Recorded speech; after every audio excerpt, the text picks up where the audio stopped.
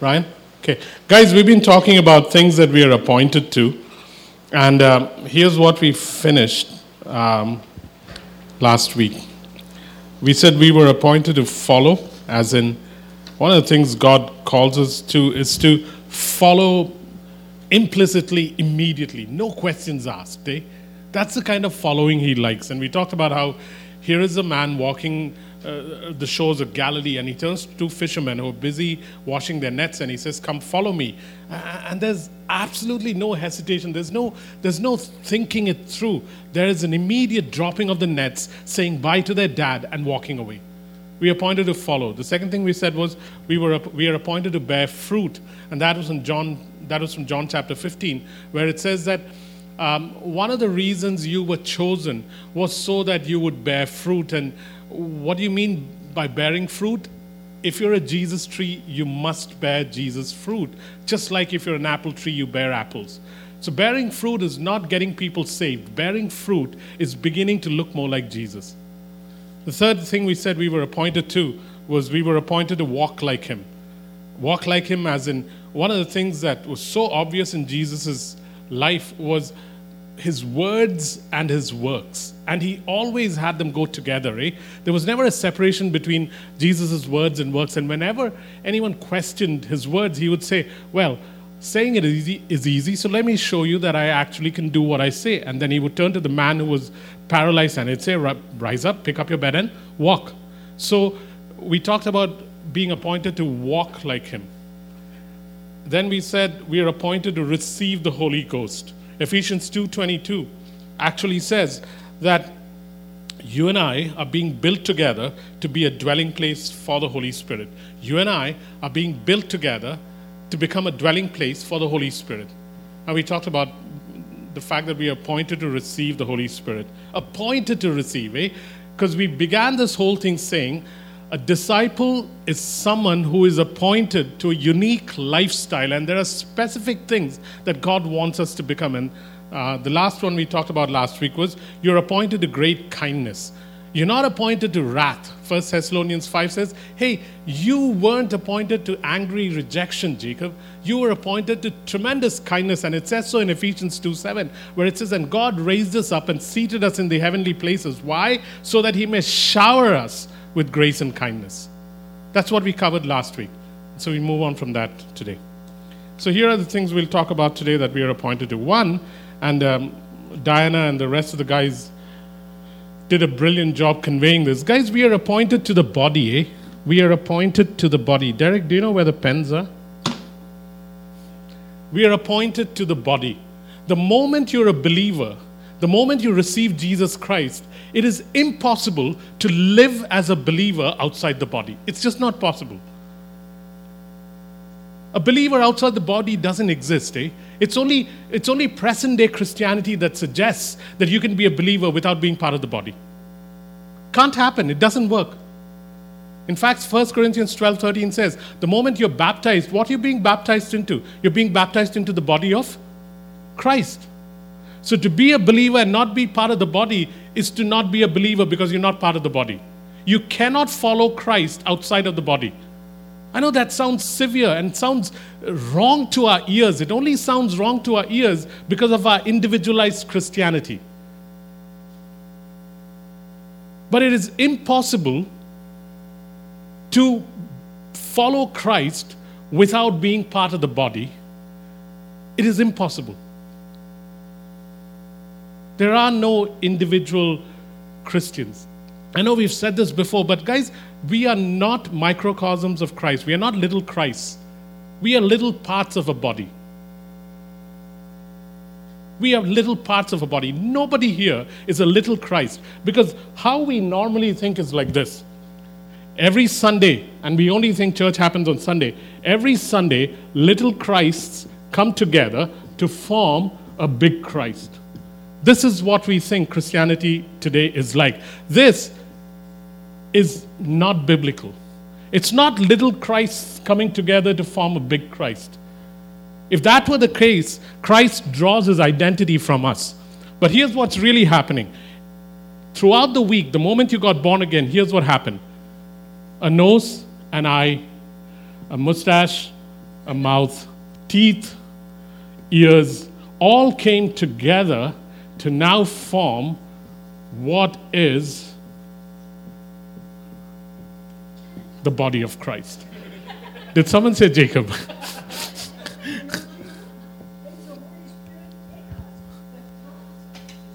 True. And so that's how you... Thank God that's not what the body of Christ looks like. But this is what the body of Christ is like, a little parts coming together. So one of the things you're appointed to is you're appointed to the body. You're appointed to the body. If you're a believer, you're appointed to the body. And here's the other thing, guys. The moment you're appointed to the body, I have relational ownership over you. I own you. Ruth says this to her mother-in-law. Where you go, I will go. Your people become my people. Your God becomes my God. I will not leave you till I die. There's this thing called relational ownership in the body, where my elbow, in a way, has a relational ownership of my wrist, because if it doesn't, my hand won't move. So you have a right to own me, and even though I have a right to own you, I choose to be a servant. And when everybody becomes like that, the body begins to function correctly. There's relational ownership in the body.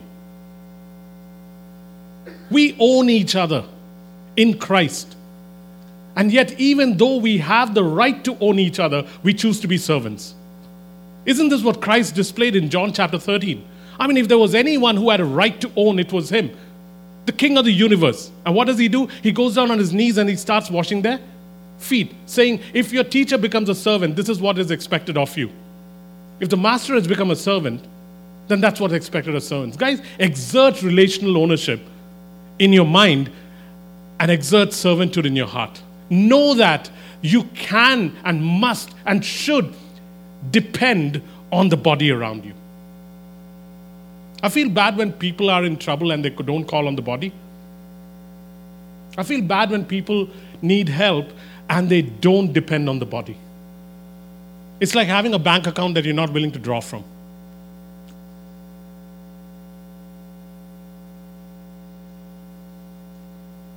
Any questions on that? Yeah. Can I switch the mic? I thought you were going to come up with a more profound question, Derek.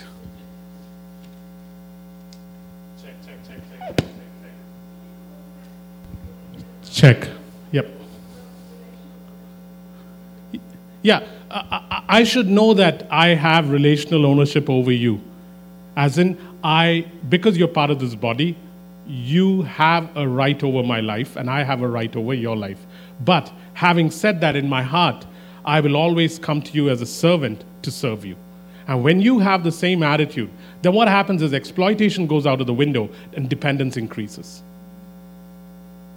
When I don't think like that, that's when abuse happens, where the pastor can begin to abuse people, when he can begin to exploit people. But when Jesus comes with the mindset that I'll wash your feet, even though he's master, he now comes as a servant. When everybody in the church begins to function like that, exploitation goes out of the window and servanthood and dependence kicks in. This is the degree of relationship that the body is supposed to function in, eh? We've diluted it to fellowship with coffee and cookies. How pathetic it is. Choose to own each other. It says that about marriage, that the wife's body doesn't belong to her and the husband's body doesn't belong to him.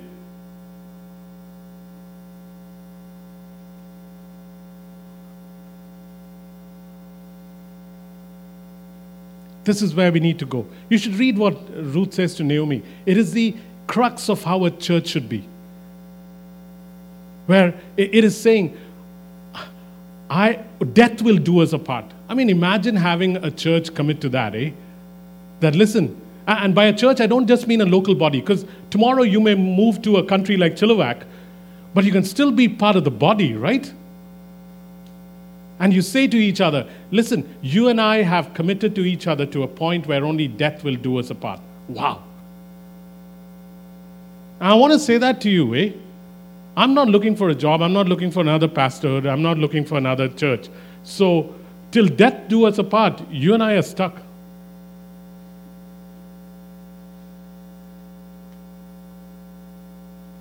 Look happier. Rennie, you look kind of sad when I made that statement.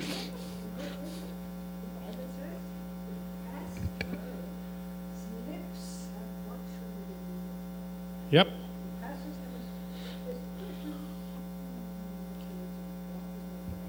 Responsibility.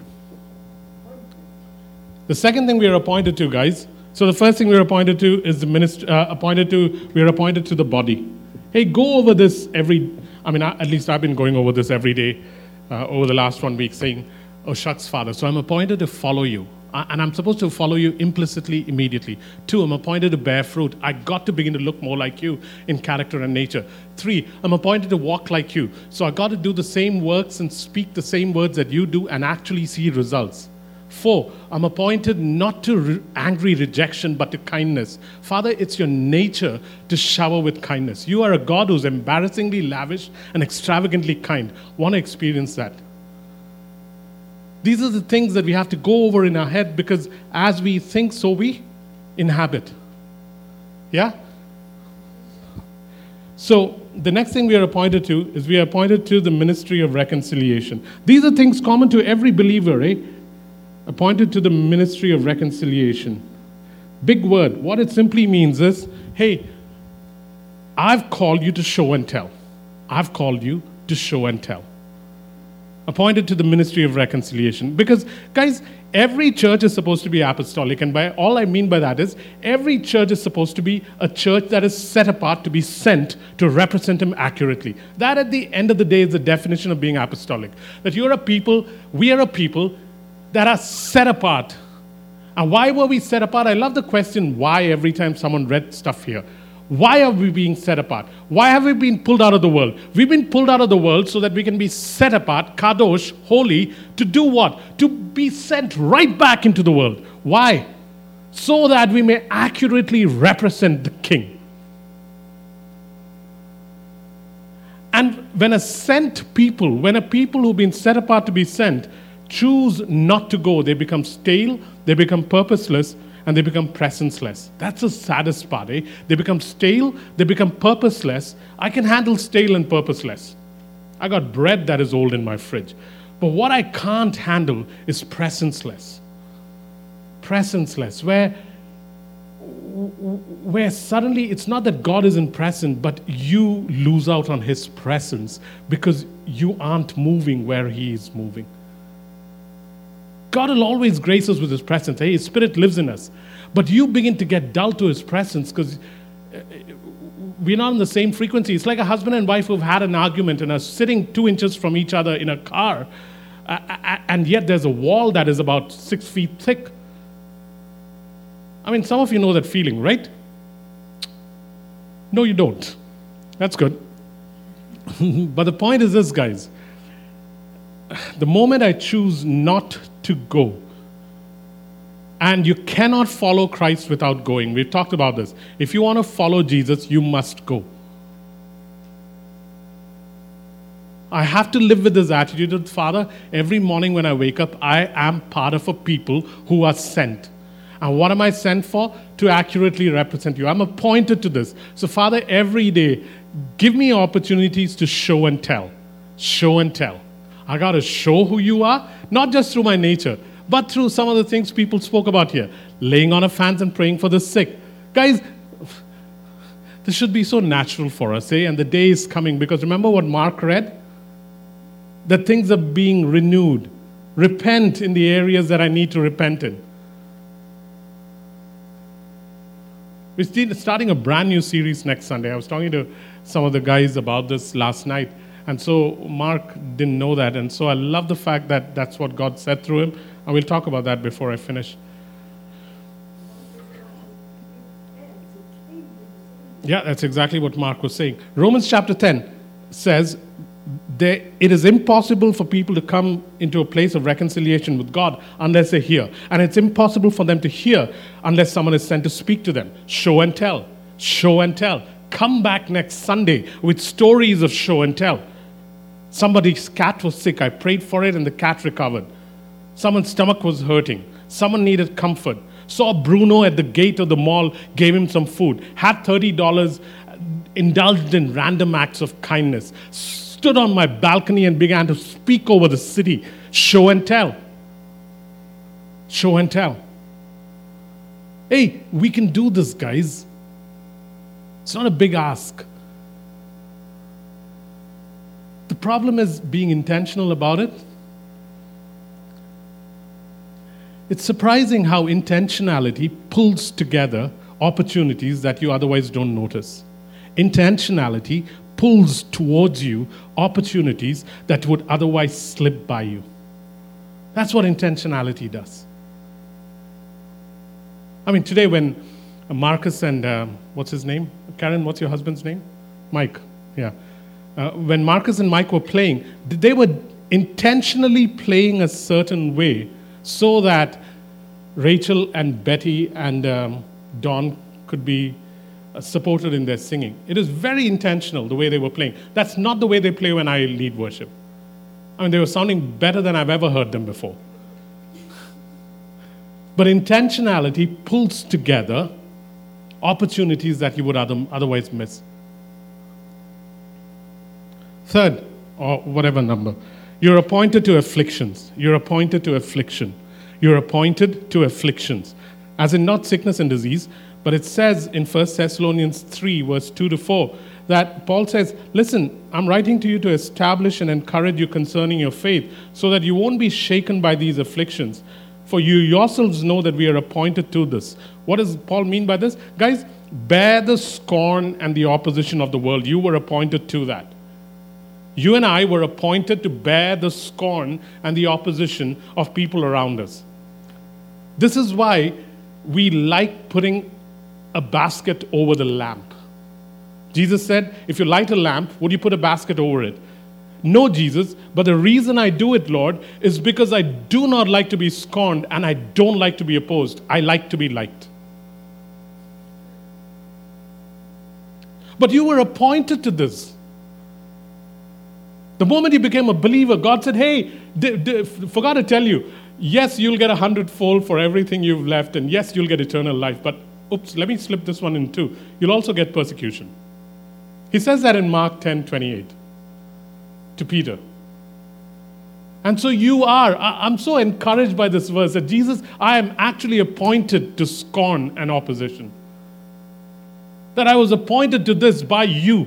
That heaven has this desire for me. And I'm not even going into persecution and suffering because we don't even know what that smells like in this part of the world. But scorn and opposition we know. So let's man up and bear it, eh? Because when we find out that this was what we were meant to face, we have the courage then to speak what we need to speak boldly, knowing we were not supposed to be cool and hip.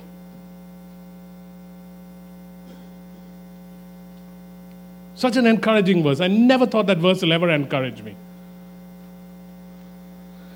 Fourth thing you're appointed to. You're appointed to equip. Ugh, I got to erase this guy off the...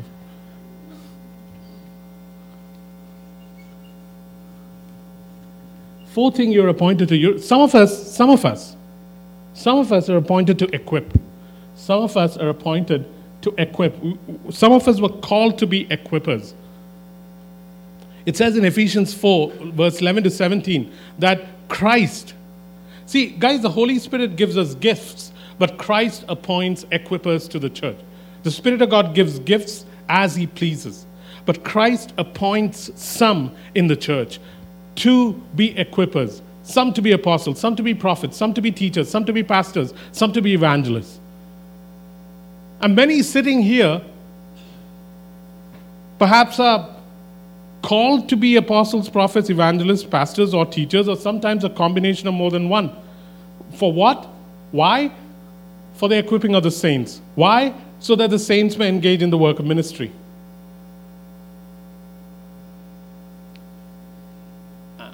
Unfortunately, we can't go into the details of it right now. But guys, if you know, because you have heard God, or if you know, because you have heard God through prophetic words spoken over you.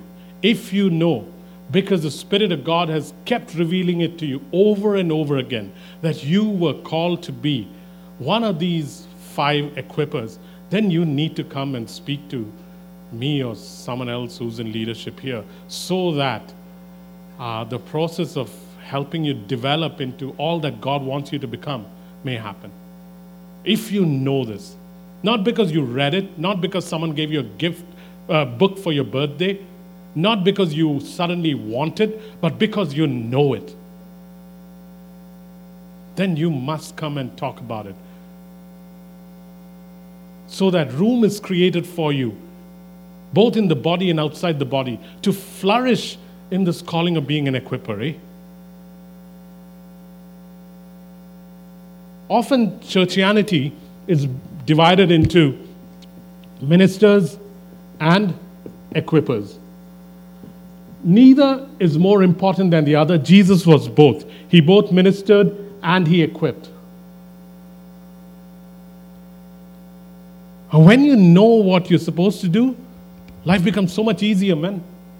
It's like these, won't go into that because I won't finish. And I really want to finish today. Any questions on that? Actually, I want to finish, but if you have questions, we can wait.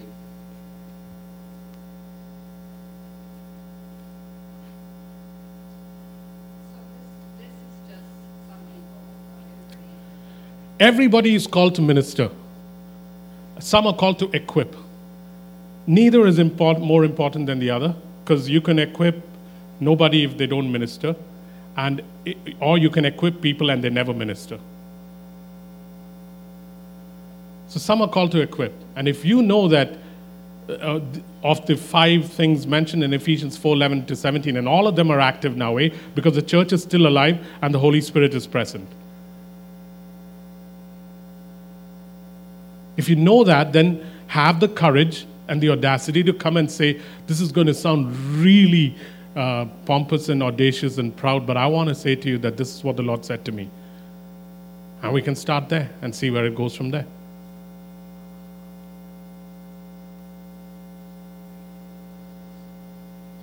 The difference between equippers and ministers we'll do another day. The next thing is, guys, you'll find the summary of these notes on acts29.ca tonight or tomorrow. The next thing you're appointed to spheres.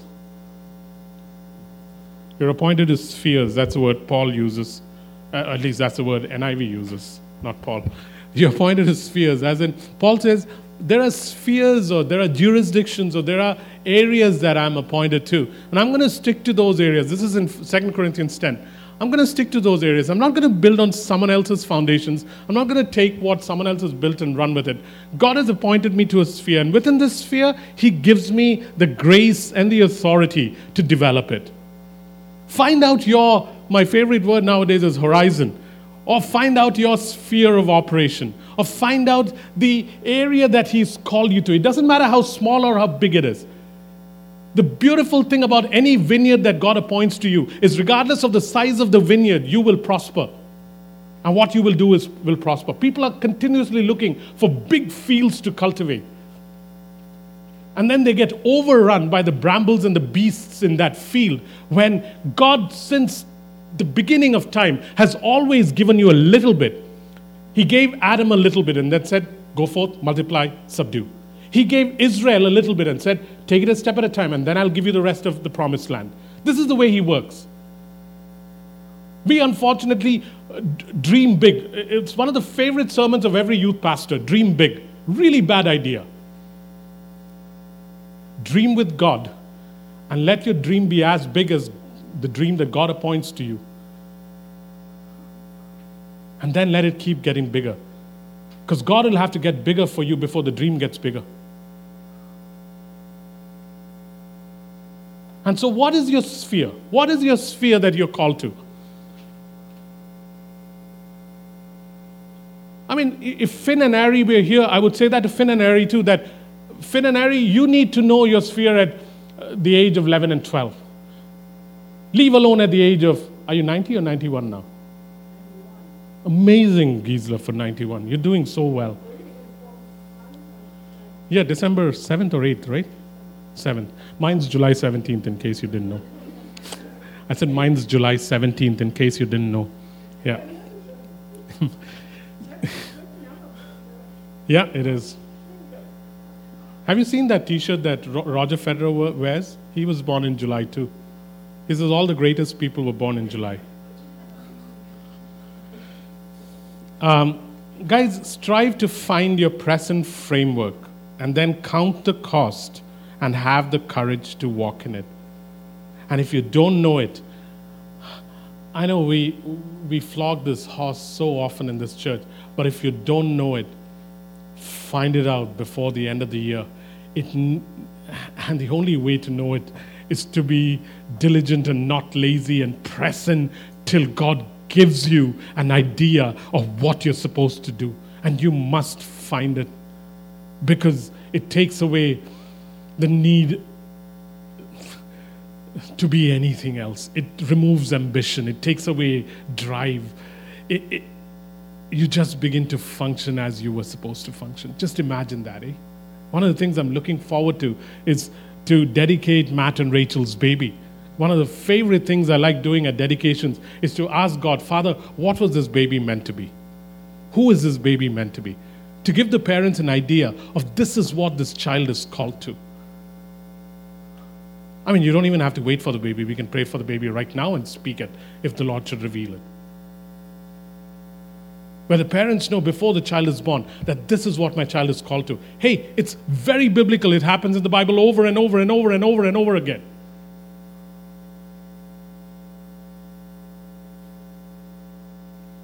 Find your sphere and framework, and man, life becomes so much easier. And I know I've said this before, but it's so worth saying. God allocates resources not based on what you're doing, but who you are. God allocates resources not based on what you're doing, but who you are. Find out who you are, and you will always have the resources for it. Always. The next thing you're appointed to. I love this one. You're appointed to authority. You're appointed to authority. You're appointed to authority. Jesus says that to them, eh? He doesn't say that in Matthew 28. He does. But far before Matthew 28, in Matthew 10, he says to the disciples that he's sending out 2 by 2. And to the 12, he says, listen, I have given you, I am calling you to, I'm appointing you to exert authority. Over what? He begins with serpents and scorpions. He talks about demons. He talks about powers. He talks about nations. In Revelations 2, verse 22 or 24, it says, to him who overcomes, I will give you authority over nations. That's the extreme end of it, eh? Because God's always been looking for nations. Genesis 1:28 starts with that whole idea. Listen, be fruitful, multiply, and then do what? Subdue. Why? Because I'm giving you all this to exert authority over on my behalf. Acts 26, verse 18. I think Paul was in front of Agrippa, and he begins to say this to Agrippa. He says, I have been sent to open their eyes in order to turn them from darkness to light, from the power of Satan to God, that they may receive forgiveness of sins and an inheritance among those that are being sanctified by faith in Christ. Guys, one of the reasons we have authority is when Christians think of authority, it's just to meet in conferences and cast down a few demons they can't see. And they feel very powerful after that, and they go back to their churches and nothing happens. But authority was really given so that we can open eyes that are blind, to bring people out of darkness into light. Isaiah 49 talks about it, where it says, God says that, listen, go and say to those in darkness, come out, it is safe to come into the light. Say to those that are prisoners, you've been set free. That's the authority we are talking about. And it's absolutely exertable. You should ask this guy, what fun it was in Shillong. Not just dealing with powers and the demonic, but having a whole nation begin to turn.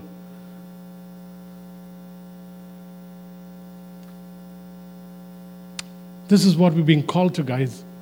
And you can't learn this unless you walk in step with others who are doing this. No maverick ever learns this. The easiest way to be subdued by the demonic is to walk as a maverick.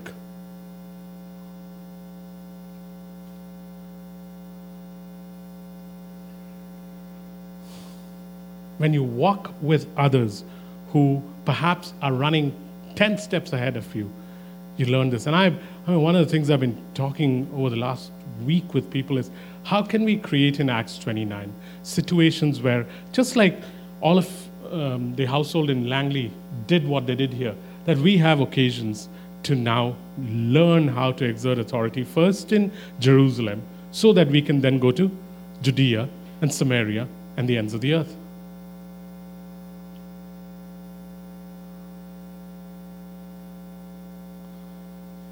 Hey, I am so excited about where we're going. You'll find out next week. See, the thing is, guys, the moment you were seated with Christ in heavenly places, authority was no longer a choice.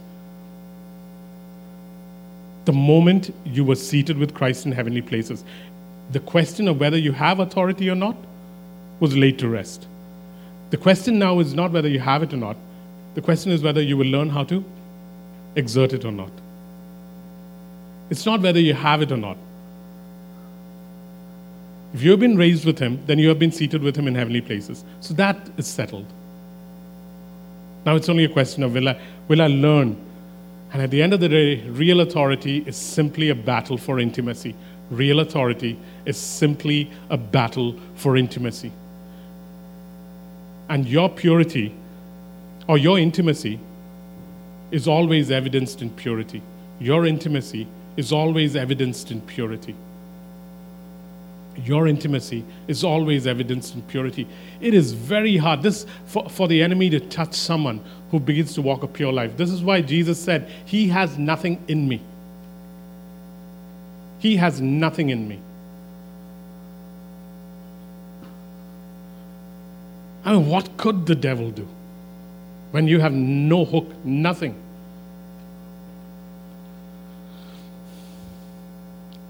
Next one. You're appointed to good works. You're appointed to good works. You're appointed to good works. You're appointed to good works. You're appointed to good works. For we are his workmanship, created for good works in Christ, that he prepared before the foundation of time. Ephesians 2:10. Guys, all your gifts, all the opportunities that will come your way this week, your work, your relationships, every circumstance that will come your way this week, all of it is for one purpose, for the fulfillment of Matthew 28:18-20. All of it. What does Matthew 28:18-20 say? It says, go. It says, make disciples. It says, draw them into the kingdom community. It says, teach them by asking them to observe how you live. And to that, the only thing I'll add is be super generous as you walk in good works. Good works is the sum total of all the things God intended for you to do here on earth. Good works is the sum total of all the things God intended you to do while you're here on earth. And he created you uniquely so that you may accomplish them. And every situation, all your relationships, all the giftings you have, the talents you have, the work and the vocation you're presently engaged in, all head towards one common end or one common calling. Matthew 28:18-20. Go, make disciples. Draw them into the kingdom community. Teach them to observe your life and learn from you as you imitate me. And be generous. Why am I throwing in be generous? Because in 2 Corinthians 9:8, there's this amazing scripture which says, hey, Jacob, if you are generous, here's what I'm going to do. I, God, am absolutely able to make all things abound to you, so that you have an all-sufficiency at all times to abound in every good work. Let me say that again. When you and I choose to be generous, you should go read Psalm 41. It'll blow your minds when you read Psalm 41 and you find out what happens to a generous one. Don't read it now. But here's what God wants to say. If you're generous, here's what's going to happen, Jacob. I, God, am absolutely able to make all grace abound to you, so that in every situation you will have an all sufficiency for every good work all the time. That is nuts, man. What a way to live. Last two. Derek, you coming up after this. Psalm 41. You can read it at home. I'm almost at the end. I've got just one more left. This is my favorite one, because this is what we're going to head off on next week. Guys, before I say that, one of the things we haven't done at Acts 29 for the last 12, 13 years, we've known Jesus as elder brother, as friend, as healer, baptizer, redeemer. We've known God as Father. But one of the things God wants us to discover of Him now is to recognize Jesus Christ as King. To see Him as King. We obey Him because we love Him. Now He wants to shift that and say, obey me because I am your King and I command you. To be captured by His majesty. Not drawn by cords of love. God's done that. But now to be captured by His majesty. To see the one who rides on a white horse, and on his thigh is this inscription which says, King of Kings and Lord of Lords. The one who, when He approaches, the church begins to sing, open up you doors, lift up you ancient gates, for the King of glory now comes in. Who is the King of glory? The Lord strong and mighty, mighty in battle. And one of the things we're going to do over the next many weeks till He tells us to stop is to begin to recognize Him as King and rise and obey Him because He commands as King. Something I'm so looking forward to. And so the last thing we are appointed to is we are appointed to Micah 6:8. We are appointed to Micah 6:8. And here's what Micah 6:8 says. And it is the nature of your King, Micah 6:8 says, what is required of you, Acts 29? Here is what is required of you. What are you appointed to, Acts 29? Here's what you're appointed to. You are required to act justly, to walk with mercy or compassion, and to show humility. Three things. And this is why in Matthew, today, what's his name? Don was singing Hosanna, Hosanna. And as he was singing that, I'm picturing Jesus coming to the gates of Jerusalem. But what is He riding? A blooming donkey. Behold your King who comes riding a donkey. And we'll talk about the justice of God, the mercy and the compassion of God, and the humility that the King walks with. I'm so looking forward to it. Derek?